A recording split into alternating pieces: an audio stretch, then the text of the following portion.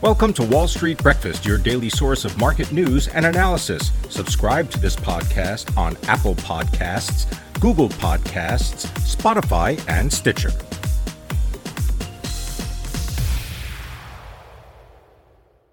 Good morning. Today is Tuesday, October 5th. I'm Pim Fox. Our top stories include energy prices surge, the dollar strengthens, and rates tick higher. Those stories and more, but first, let's get you caught up on markets. Dow futures are pointing to an open 100 points higher after the index fell more than 300 points on Monday. S&P 500 futures are set for a similar open, while Nasdaq futures are 0.4% higher after Monday's 2% sell-off. U.S. crude prices are at their highest level since 2014. In Asia, the MSCI index of Asia-Pacific shares outside of Japan declined for a third consecutive session. Stocks in Japan fell 2.5%. In South Korea, equities dropped 2%, while shares in Australia slipped 0.4%. The MSCI Asia-Pacific index has lost more than 5% so far this year. The yield on the 10-year U.S. Treasury note rose to 1.5%, while the 30-year bond sports a yield of 2.06%. The U.S. dollar traded near a one-year high versus major peers. The euro fell 0.25% to 1.15, while the yen rose 0.25% to 1.11. Gold prices eased to $1,757 an ounce after rising on Monday to the highest level since September 23rd. Bitcoin is trading over $50,000. Now our top stories. Americans are spending $1 more for a gallon of gasoline than they were a year ago. Natural gas prices are up more than 150% over the same time, while OPEC and a Russian-led group of oil producers decided against pumping more oil. The main U.S. oil price jumped nearly 3% on Monday to about $78 a barrel. That's a 7-year high. Brent crude, the international benchmark, gained 2.5% to end the day at over $81 a barrel. That's the highest settling price in 3 years. Average daily crude production in the U.S. is nearly 7% lower than a year earlier, while stockpiles of crude are 15% lower. That's according to the U.S. Energy Information Administration. Natural gas prices have also soared on higher demand and low inventories in the U.S. and Europe. High coal and gas prices and government efforts to cut electricity use have led to power cuts in China, while India warned it has only 4 days of coal reserves left. In Germany, power plants are running out of fuel, while U.S. producers have yet to dramatically increase their oil output. The last time domestic crude prices hit similar levels, there were about 1,100 more rigs drilling for oil than the 400 at work last week. In other news, Facebook said Monday that a global outage that took its services and internal communications offline for several hours was due to a faulty configuration change to its routers. It said apps are now back online after the worldwide outage that also affected Instagram, WhatsApp, and Oculus. Facebook shares are up 1.5% in pre-market trading. The Wall Street Journal Dollar Index is near the highest level since September 2020. It's gained 2% over the past month.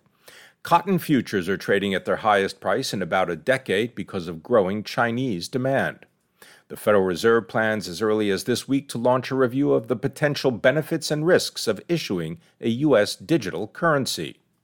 Trading volume in over-the-counter stocks, which aren't listed on exchanges, has surpassed $500 billion so far this year. That's already more than the total volume for all of 2020. That's according to the OTC Markets Group.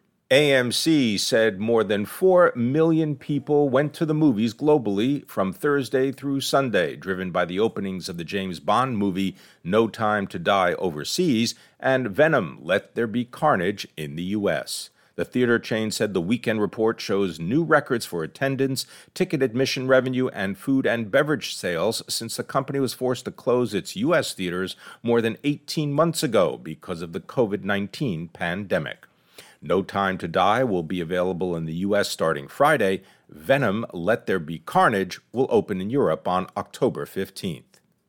The International Alliance of Theatrical Stage Employees, a union representing more than 150,000 behind-the-scenes workers in entertainment, took a step toward calling a strike that could shut down production across Hollywood. High crude prices are pushing up the shares of major oil companies. BP is up more than 1.5%, and Royal Dutch Shell is higher by about 1% in London. In Paris, Total Energies gained 1%, while in Milan, Eni climbed more than 1%. Eni shares are also affected by reports that it was closer to listing its gas, electricity, and renewables unit instead of selling a minority stake. AstraZeneca rose 0.4% in London after the pharmaceutical company submitted an emergency use authorization request to the Food and Drug Administration for a preventive treatment of symptomatic COVID-19. Shares of PepsiCo are higher in pre-market trading. The owner of Frito-Lay and Quaker Foods reported third-quarter profit and revenue that beat expectations, while gross margins declined. The company provided an upbeat full-year outlook. Xenon Pharmaceutical shares rose sharply Monday after the company posted positive results from a study of its treatment for a form of epilepsy. The company's shares climbed more than 100% in trading on Monday. Global Foundries has filed for an initial public offering. Ford Motor sold a third more cars in September compared with August, but volume was lower year over year amid declines in truck and car sales. Qualcomm is buying the Swedish auto technology company Veoneer in a $4.5 billion takeover. More than 40% of German companies said that they had lost sales because of supply problems in August. That's according to a survey from the Association of German Chambers of Industry and Commerce. Italian fashion house Dolce & Gabbana announced on September 30th that it had sold at auction a 9-piece collection of digital NFTs, or non-fungible tokens, alongside some actual couture clothing for the equivalent of nearly $5.7 million. Fumio Kishida was elected Japan's new prime minister by the nation's parliament. Japan's Fast Retailing, the owner of Uniqlo, fell 7% in Tokyo after reporting domestic sales declined nearly 20% year over year in September. Southwest Airlines on Monday said it is requiring employees to be vaccinated against COVID-19.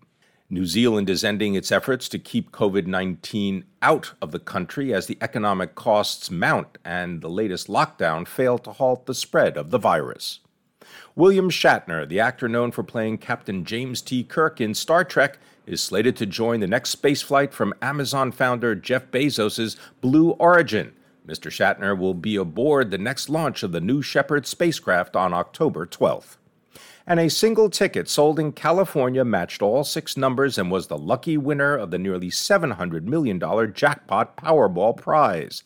It was the 7th largest jackpot in U.S. lottery history. The winning ticket was sold in Morro Bay, located along California's central coast.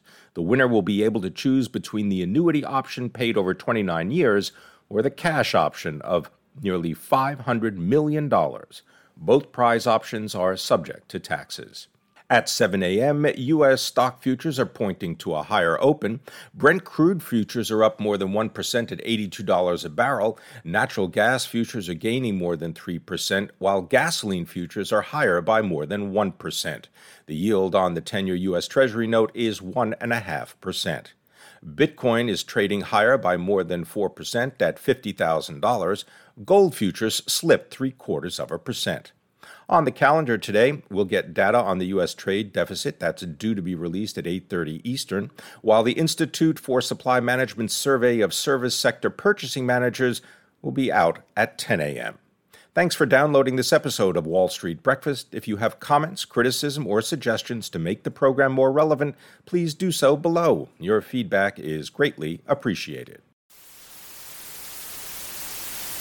That concludes today's Wall Street Breakfast. Thank you for listening. For the best news and analysis on the web, go to seekingalpha.com.